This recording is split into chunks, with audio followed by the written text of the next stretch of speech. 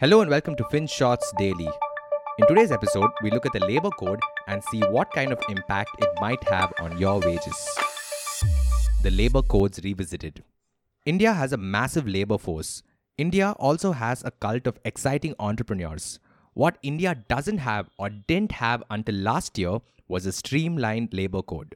When you have multiple acts governing employee rights and most of them are vague, rigid, and unnecessarily complicated, it hurts both workers and businesses alike. So last year, the government subsumed these labor laws, streamlined them, and introduced 4 new labor codes in its place. We've already spoken about them in length before. However, we didn't address the elephant in the room, the part where the labor code directly affects most of our readership, you and your wages. So in today's episode, we will try and do just that. But first things first, what exactly is a wage? Before the labor codes were put together, we did not have a consistent definition for a wage. Different acts had their own versions, and it was a bit difficult to pass through these things. However, that won't be a hassle anymore.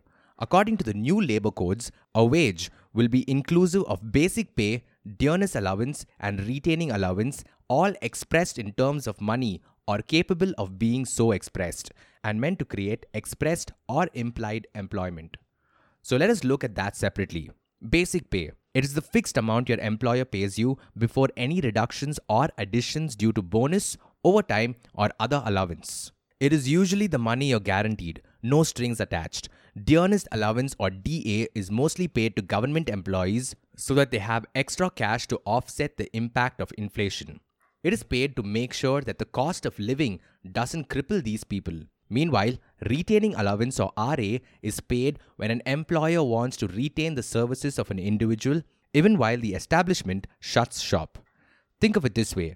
There are many industries that only operate a few months on a seasonal basis. And if an employer wishes to hold on to the services of certain individuals when they are no longer needed in the establishment, they are paid a small sum as an incentive to make sure they are available when needed. And so, these 3 things, basic pay, DA, and RA, will now constitute a wage. What doesn't constitute a wage, you ask? All other bonuses, including leave travel concession, house rent allowance, overtime payments, commissions, etc., will not be included under the wages section. And that's not all. The current code also mandates there be a cap on the award of such bonuses. They can no longer exceed 50% of your total pay, and this bit has some implications. Let us suppose you are making 25,000 rupees a month, all things considered. If there were no dearness allowance and retaining allowance included, then your basic pay would constitute your wage. Let us assume this was 40% of the total pay, that is 10,000 rupees. That means 15,000 rupees is paid to you by way of additional allowance and bonus, and this sum is usually tax exempt to a certain level. But more importantly, employers don't use this figure to calculate the contribution they are mandated to make towards your provident fund. It is the government-led pension scheme that helps you build a retirement corpus. And both you and your employer are expected to pay 12% of your basic pay towards this corpus each month.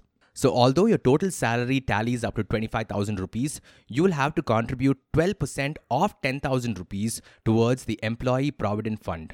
That leaves you with 23,800 rupees.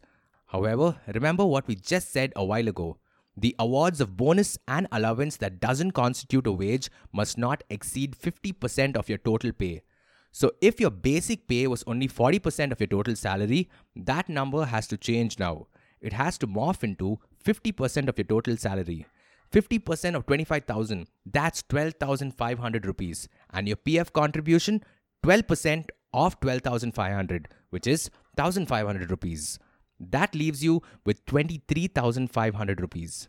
So your take-home salary might decrease come April 1st. We say might because if your basic pay exceeds 15,000 rupees already, then there will be no implication. That's the lowest value of basic pay that employers are expected to consider when calculating the PF contribution.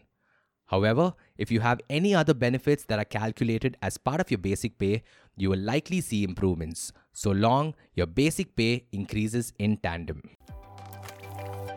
Thank you for listening to today's episode. And if you want to share your feedback or suggestions, do drop us an email to hi@finshots.in. Until next time.